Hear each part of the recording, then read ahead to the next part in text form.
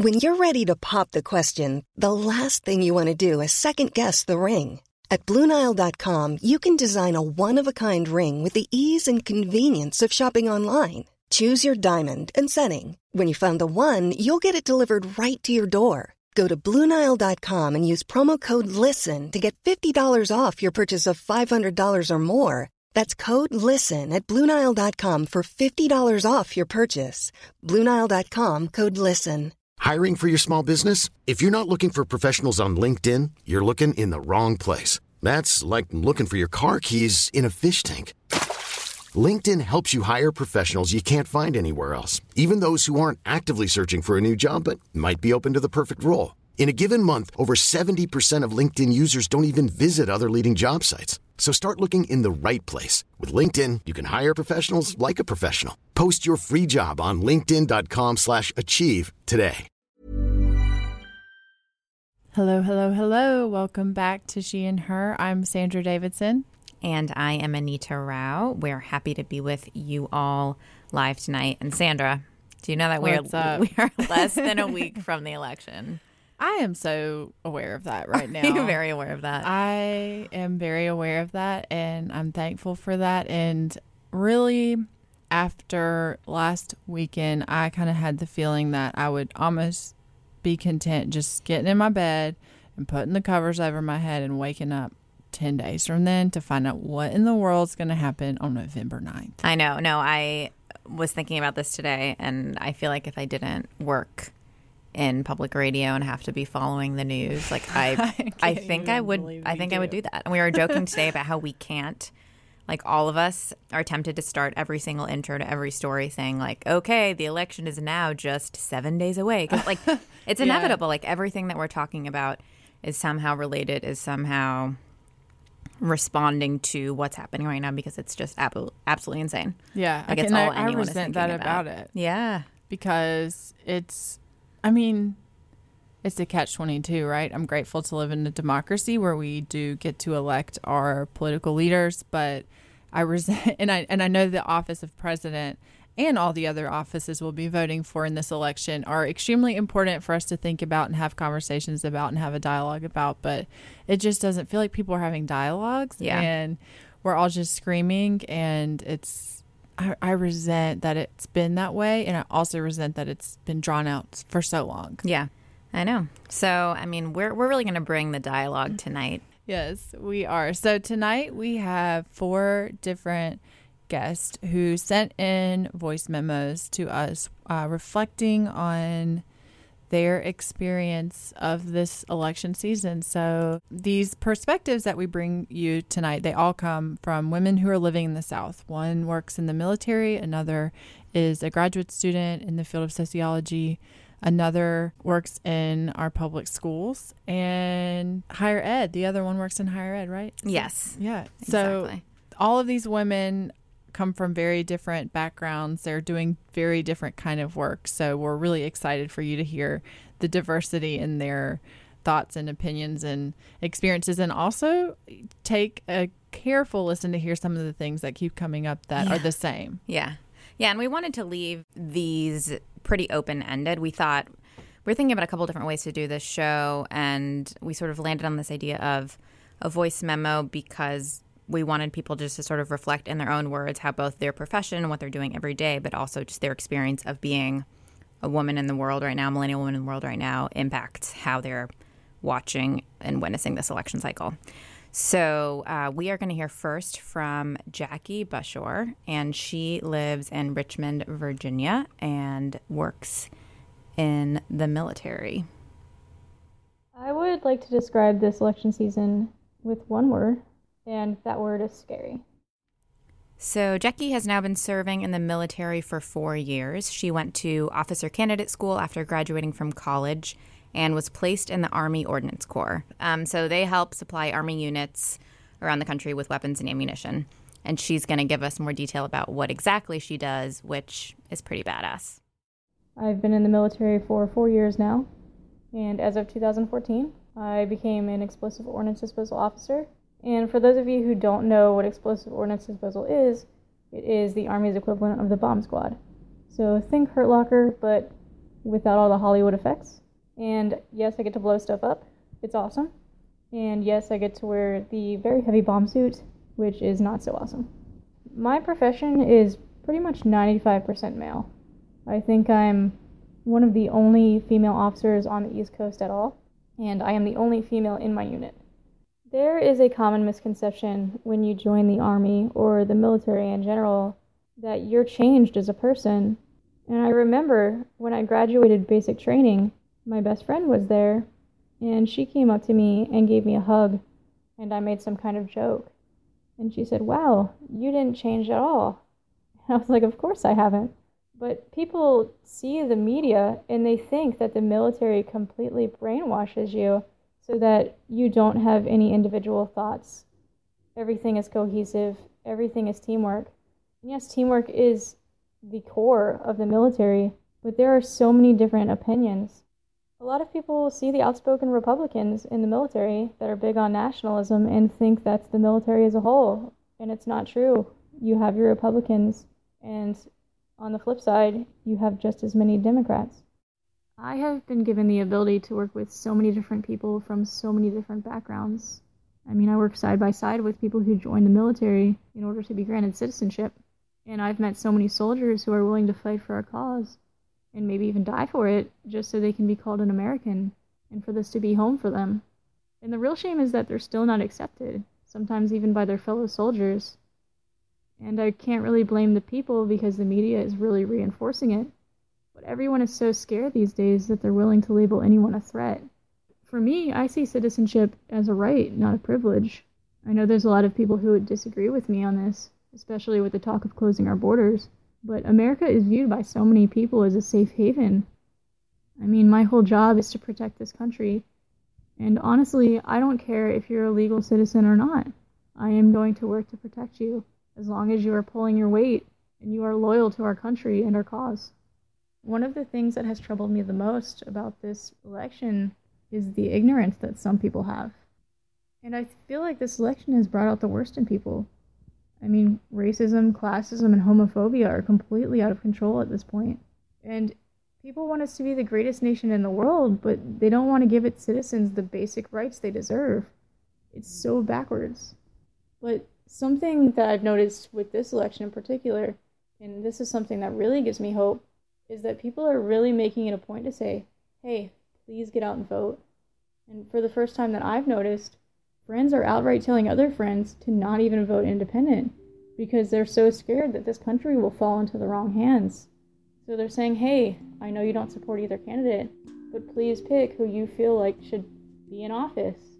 And that's the point that I want to leave with too, as somebody who works daily to protect your rights. Please exercise that right.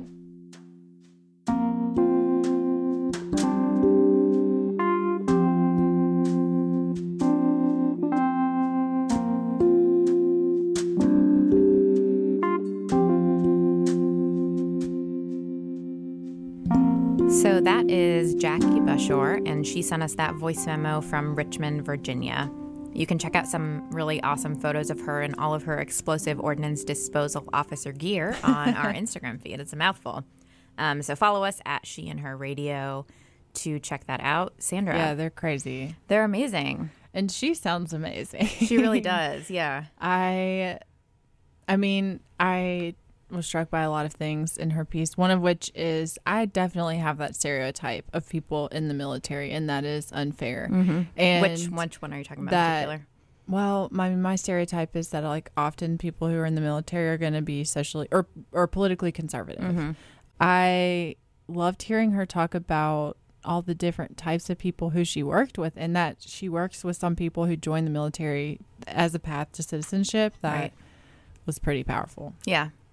Yeah, I feel like there were a lot of interesting historical parallels that I was making to thinking about African Americans who served in the war and then came back and were treated like soldiers and then came back. I guess I'm talking about after World War II, before the Voting Rights Act passed, and were treated like second-class citizens, but they'd just given their lives for the country. And, that's sort of exactly what she's describing here. And that there's this coin, and like on one side of it there's nativism, And then on the other side of it, there's a brand of an Americanism where you're so proud, or you could be so proud of your country that you wanted and welcomed people who also wanted to have a piece of that as well. Yeah. So up next, we have Elaine Townsend Uten. She lives in Durham. A word that I would use to describe this election season would be revealing. And then I would say super exhausting because, y'all, I'm tired. I'm real tired. I'm so excited for this election to be over. Elaine is the assistant director of NC SLI, formerly known as the Scholars Latino Initiative, which you worked with in college. Is that right? I did. Yeah. It is a mentoring program that pairs sophomores in college with sophomores in high school so that they can have 3 years of direct mentorship. And these are Latino students, many of them first-generation college students, some of them undocumented, to help them have a smoother process in accessing the higher education system. Got it. Okay, so she recently moved back to North Carolina after completing her master's in education at Harvard. So here's Elaine sharing her thoughts. So I'm a Peruvian American. I was born in Peru and I immigrated to the United States when I was 2 years old with my parents. I grew up in South Georgia, Arkansas, and North Carolina, so my identity as a Latina raised in the South plays a large role in why I vote and why I care about what goes down in the political world. For years on years, I have watched the needs of our Latinx community be hugely ignored in this country by the government, by the education system, the list goes on. Therefore, we have had to advocate extra for ourselves, pay closer attention to politics, policies, and rhetoric that are being used to oppress, isolate, and even wedge us against each other. A lot of things are at stake in this election with regards to how immigration policy is shaped and implemented. For example, certain immigration policies that don't include a path towards citizenship and or legal status are going to have huge ripple effects on our economy, employers, families, various industries, etc., who rely on millions of undocumented immigrants to function. Undocumented immigrants are collectively contributing nearly $12 billion each year to states and local taxes. They are vital members of our community. Creating paths towards citizenship would benefit everyone rather than incur billions of dollars of deportation costs, which would be, get this, an average of about $10,000 per person, which would create over $100 billion to remove millions of undocumented immigrants in the United States. So whatever immigration policies are implemented, we will definitely feel the effects quite severely on a broader scale as a country and also on a personal level as well. So much has troubled me during this election season. So much drama, so much all this stuff. But also, I've lived in circles where people think certain struggles are over. For example, that racism doesn't exist, that feminism is no longer a necessary battle to continue. And the reason for a lot of this lines of thought is that people think everything is fine, that everything is okay, that people of color have the same opportunities as everyone else, that women, they also do as well, that no matter what religion, you're going to be great here. And you know what? It's all lies if we look at the facts and we look at the research and we look at the history. However, this past political season has made it very, very difficult for people who are living in this alternate reality to ignore the societal and systemic issues that are affecting people of color, women, and other marginalized communities. So the fact that much needed conversations are happening because of the election season, well, that gives me hope. It gives me hope that people who have been living in denial are having to confront these long-time issues as they determine who is going to lead our country.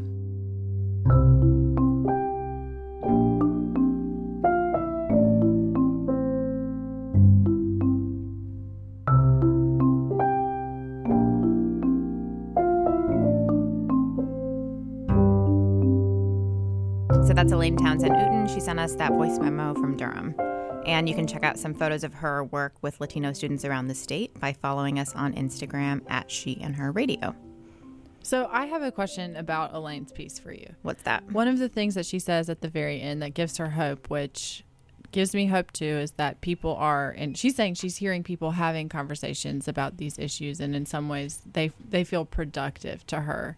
Have you felt that way at any point during this election? Yes, but in like very isolated circumstances and in very particular media that I am intentional about consuming. I was listening to the most recent episode of Women of the Hour, sorry. It's Lena Dunham's podcast, and she'd gathered a group of women just to sort of do an emergency election episode after Donald Trump's pussy-grabbing statements. And I think that was one of the most powerful non-echo chambery conversations that I've heard. Not that anyone who was in that conversation was a conservative per se, but there were a lot of Bernie supporters, a lot of reluctant Hillary supporters, a lot of people who had explicitly suffered sexual trauma, and they were having this conversation about the re-traumatizing effects of this election. And they had this psychologist on to talk about how, women who've experienced sexual assault, there have been so many triggers for women who've experienced sexual assault throughout the course of this election cycle. And something that you'll hear one of our guests refer to later, in past election cycles, obviously patriarchy is not new, sexism is not new, misogyny is not new. But for it to be so explicit and for these issues to be, joked about and just seen as acceptable talk can and has been really traumatic. And so I feel like that conversation was the first that was really putting a lot of things in context for me, and did feel really productive. I think there have been some productive conversations around sexism and misogyny due to this election, but I don't know. It's also just unfortunate that someone has this kind of platform to be talking in this way. I don't know. I mean, I wonder if, what you were listening to, because it was actual words, people having words, hearing each other, right? Practicing empathy, practicing listening. I hope people will do more of that, because I think it's so easy right now to participate in political dialogue without actually seeing another person while you're doing it. Right. All right. We're going to move on to our next guest. So this is Alexis Dennis from Durham, and she may sound like a familiar voice, and we'll tell you why in a second. I've been following this election since the primaries, and at times the election has seemed bizarre, annoying, and incredibly offensive, but I think the one word that most aptly captures my feelings as a whole about this election season is that it's just been distressing.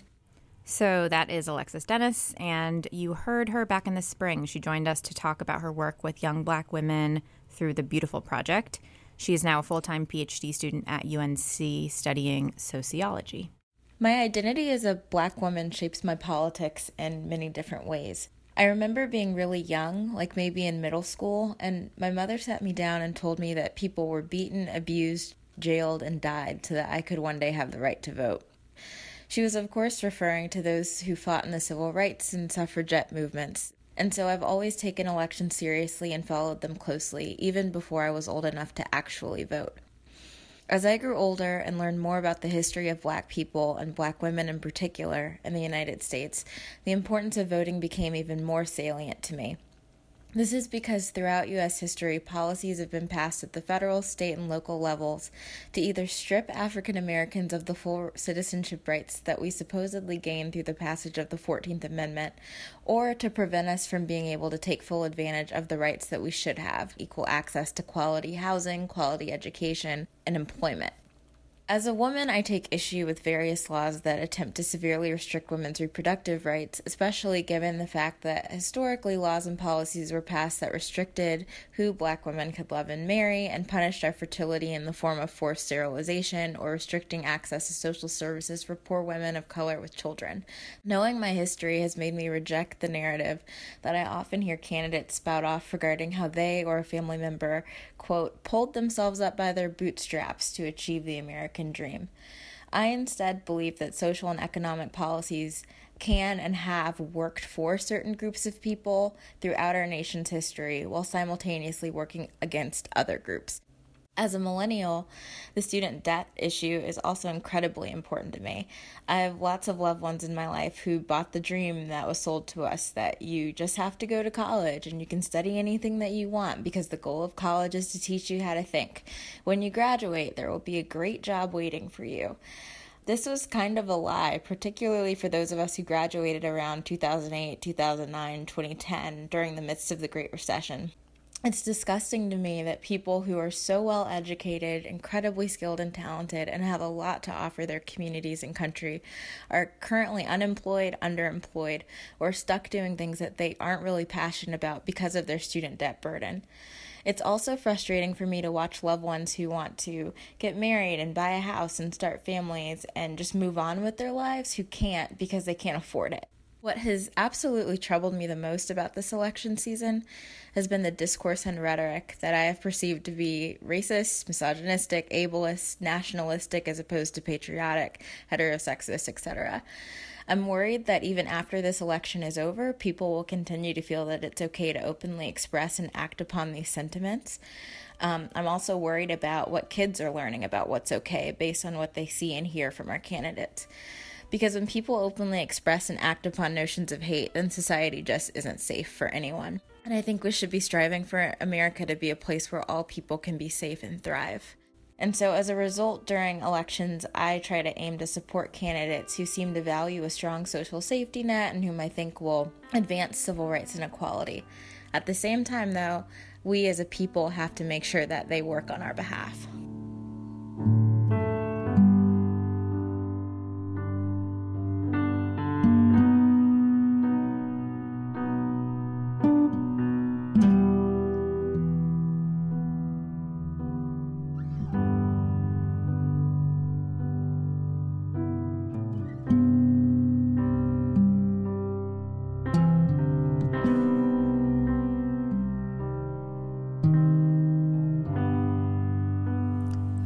That is Alexis Dennis sharing how a powerful sense of history shaped her understanding of this election season.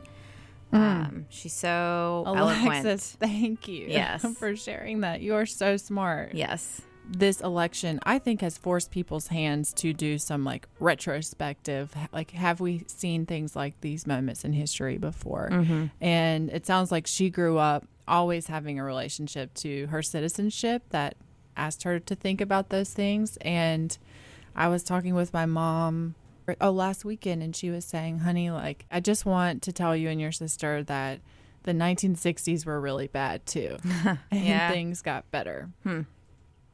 Yeah. One thing that I love that she brings up that I've been thinking a lot about is how, I mean, obviously the Trump-Clinton saga is on everyone's minds. But I think working in public radio and working on a statewide talk show has made me obviously much more in tune with state politics and realizing that decisions made on the state level actually impact our lives much more day to day than who's in the Oval Office. And a lot of the things that she was referring to, reproductive justice policy, historically, North Carolina has a terrible legacy of horrific reproductive justice policies. A huge eugenics movement that didn't end until the early 80s that forced sterilization on, I don't even know, millions of women, many of whom, just because they were poor, they'd been sexually abused and then had diseases, mentally ill, and now trap laws that are common in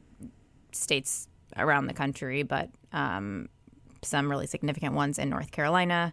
And so thinking a lot about how voting, but also thinking a lot about how do we inform ourselves and have conversations around these more subtle political things happening on the statewide level. And I appreciate that. And that context matters. Exactly. And that context matters. And that thinking exactly how Black bodies and women's bodies have been politicized in various ways over time. And it's just so obvious with North Carolina's political history to see how that's taken place here. Yes, totally. And I am hopeful to hear women our age who are able to, who have that sense of history and who are informed and educated about that kind of thing. Because I remember, I grew up in North Carolina, and the first time I learned about the eugenics crisis disaster was probably after college. And that's the kind of thing that should be taught in North Carolina history classes. We should know the worst things that have happened in our state, politically particularly, because we see people repeating mistakes all the time, or just taking a fundamental struggle like reproductive justice and reproductive rights and just attacking it with different types of policy that look a little different, but kind of, to me, have the same patriarchy under it all. Right. If that makes sense. Which is a great segue to our final voice memo from Tracy Barrett, who sent us this memo from Carrboro. I think if I had to describe this election season in one word, it would be all-consuming. Amen, Tracy. You and me both. So Tracy is an 11th grade U.S. history teacher, and she's had the distinct experience of having to facilitate conversation and guide 17, 18, 16-year-olds through this election season in a U.S. history class, which I can't even imagine doing.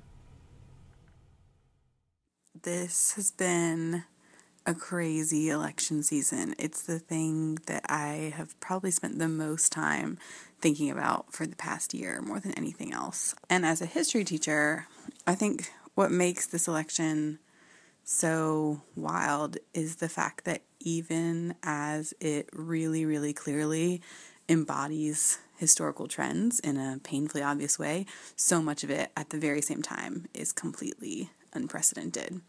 So in my classroom, we do look at the ways that this election has brought up some very old trends in U.S. history. So we've talked about nativism, and we've talked about xenophobia and isolationism in foreign policy, and candidates appealing to white supremacy and misogyny. And these are not new trends, but I think what it's harder to find precedents for and harder to explain with historical context is the lack of civility that we've seen, honestly, from Donald Trump.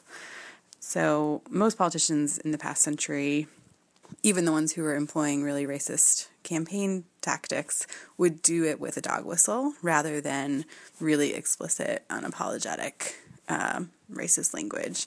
And Trump just doesn't bother to veil the things that he's saying. So my students obviously pick up on that. They pick up on the extremity of the rhetoric. And given that I teach in a school that's a majority-minority school, about 30 or 40% of my students are immigrants themselves or they're children of immigrants. And there's an element of trauma for them as they watch and hear Trump say things like Mexicans are rapists, poor inner city communities are like hell. That has an impact. A moment that stands out of where that kind of landed with me of how my students, many of them are processing this, is I had a student say in class kind of offhandedly one day after we watched some clip, this was during the primary, and this is a Latina student who said, I realize that Donald Trump is racist against all Latinos, but sometimes it feels like he hates me personally. It stuck with me and it stuck with us, and different students referred back to it throughout the year because I think it speaks to a lot of their emotional experience of this election, that it is about more than just policy.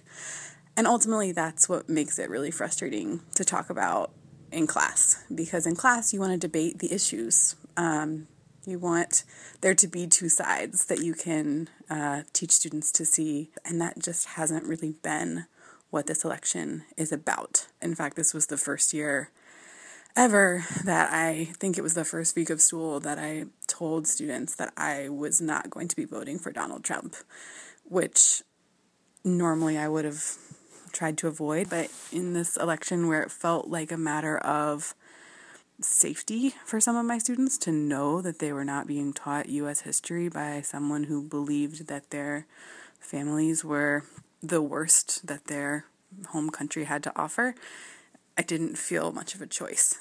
And that was different. It has been really different for that reason. One of my colleagues who teaches civics has done an online live chat with students during 2 out of 3 of the presidential debates.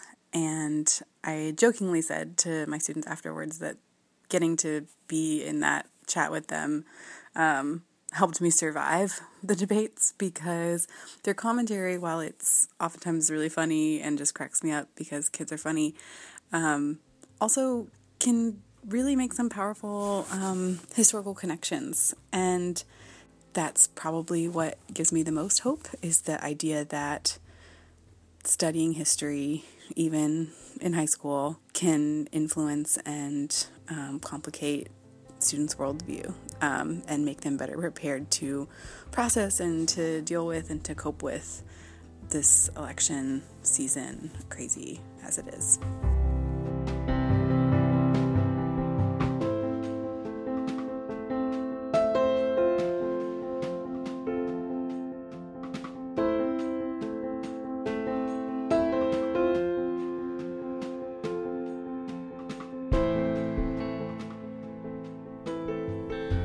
That's Tracy Barrett, an 11th grade U.S. history teacher. Tracy, thank you for doing the Lord's work. Really, Tracy, those kids are so lucky to have you as a teacher putting all of this in context for them. If people took their jobs half as seriously as Tracy takes hers, we would be much better of a society. Yes. I think the question that Tracy brings up about safety is really interesting, and one that has resonated with me a lot. I went to see Diane Rehm for work a couple of months ago, and she was saying, I am a journalist, I am a talk show host, I work for a public radio station, but I cannot be silent about Donald Trump, and I will not be silent about Donald Trump. And it was really striking to sort of see how there is this. Yes, there's politics and there's always emotion in politics, but there's a level, or there's a side of this discourse that, like, it's impossible to be impartial about if you are a human being with integrity who values other human beings in the world. Like, it's and the way that Tracy put it and what Diane Rehm said, I really respect people being upfront and being explicit about sort of what they see happening, instead of just, being just like attempting to be an objective. Right. Well, you know what? And it's so sad that feeds into a narrative that a certain percentage of our country believes that the media is just out to get candidates that it doesn't like. Right. But I agree with you, and it has felt that part where she says this is the first time in my experience as a teacher where I've ever told my students at the very beginning of the year who I'm going to vote for. I mean, that is pretty serious. Mm-hmm.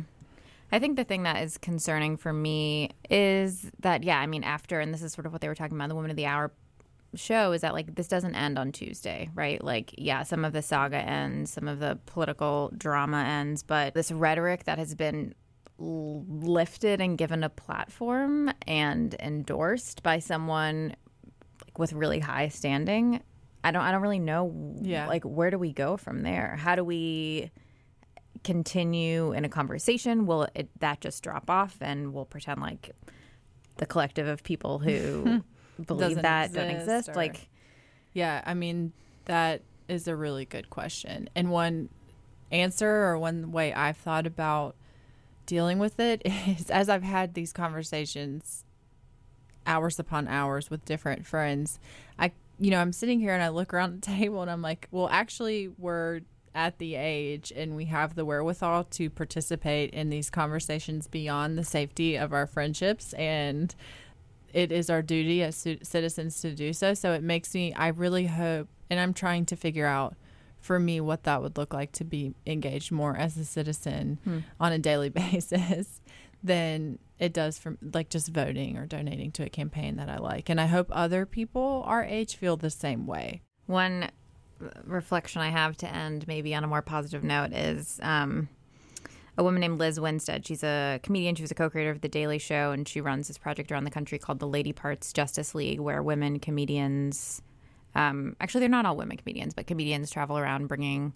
light to reproductive justice concerns. And she was talking today about humor and the role of humor, both in her work in The Daily Show and now. And she says, when you can laugh at something, that means that there's still a sliver of hope. That means that, like, something inside of you believes that there's a possibility for change. And I loved that. Yes. And I loved the idea of people who are still willing to have these conversations and to satirize them and point out the hypocrisy, and that there is hope. All of these women reflected on, shared at the end that they do feel some traces of hope. And I'm just really honored that they shared those with us and that we have these kind of people around us doing this great work. Yes, that is a good note to end on. And I was thinking about that because I was watching a John Oliver episode last week this weekend, and I have this complaint because I do it sometimes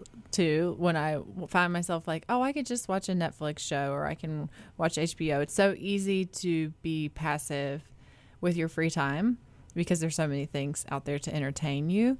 But I'm glad that shows like The Daily Show and shows like Last Week Tonight with John Oliver recognize that in our culture, and they're able to like entertain and inform at the same time. Yeah. All right. Well, we're going to take a break and we're going to come back and say goodnight to you guys in a little bit, but I'm queuing up some music for you. Hey, folks, I'm Mark Maron from the WTF Podcast, and this episode is brought to you by Kleenex Ultra Soft Tissues, your ally to help tackle your allergy symptoms this season. I love the change of seasons, but nobody loves pollen and all those other things floating in the air that make you sneeze during this nice weather. Kleenex Ultra Soft Tissues are hypoallergenic and allergist approved, so fight back against watery eyes and runny noses without worrying about irritating your skin. For this allergy season, grab Kleenex and face allergies head on. When it comes to your finances, you think you've done it all. You've saved, you've researched, and you've invested all that you can. Now it's time to take those investments to the next level by using the brand behind every great investor, Yahoo Finance. As America's #1 finance destination, Yahoo Finance has everything you need, whether you're a seasoned trader or just dipping your toes into the market. Join the millions of investors who trust Yahoo Finance to guide them on their financial journey. For comprehensive financial news and analysis, visit yahoofinance.com, the #1 financial destination, yahoofinance.com.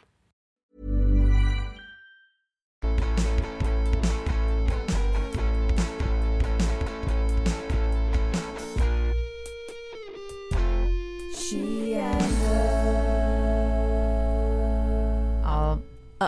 All right. Thanks so much for being with us tonight. We are She and Her. You can find us at sheandherradio.com. The badass women who shared their political thoughts tonight have all shared photos with us that will be on our Instagram feed, She and Her Radio. We got some other news too. What's that? We got some business. We are going to teach a class together at the Center for Documentary Studies in February, March, April of next year. So stay tuned for that. We'll be putting information up on our Facebook website and social media too. Yeah, if you're interested in hearing about how to do a podcast, you should take our class. And also, we're going to be part of a live event at Motorco on Thursday, December 1st. Doors open at 6. The show starts at 7. It's free. You can RSVP online, and it's us and 3 other Triangle-based podcasters. We'll each be doing a 20-minute set on stage. So Scene on Radio, the Center for Documentary Studies podcast by John Biewen, the WNC podcast, The Civilist, and Criminal, the amazing true crime show hosted by Phoebe Judge. So the 4 of us will be there. We'd love to have you join us. There's a Facebook event that gives you the link to RSVP. We'll be pushing that out as well. Yeah. All right, guys. Godspeed to you all. We will get through this election season. We will see you on the other side. We will. Take care.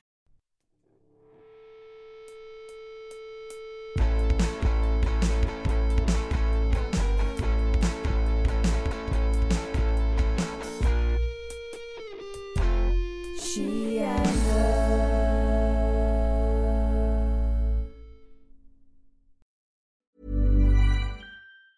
Even on a budget, quality is non-negotiable. That's why Quince is the place to score high-end essentials at 50 to 80% less than similar brands. Get your hands on buttery soft cashmere sweaters from just $60, Italian leather jackets, and so much more. And the best part about Quince, they exclusively partner with factories committed to safe, ethical, and responsible manufacturing. Elevate your style without the elevated price tag with Quince. Go to quince.com/upgrade for free shipping and 365-day returns. When it comes to your finances, you think you've done it all. You've saved, you've researched, and you've invested all that you can. Now it's time to take those investments to the next level by using the brand behind every great investor, Yahoo Finance. As America's #1 finance destination, Yahoo Finance has everything you need, whether you're a seasoned trader or just dipping your toes into the market. Join the millions of investors who trust Yahoo Finance to guide them on their financial journey. For comprehensive financial news and analysis, visit yahoofinance.com, the #1 financial destination, yahoofinance.com.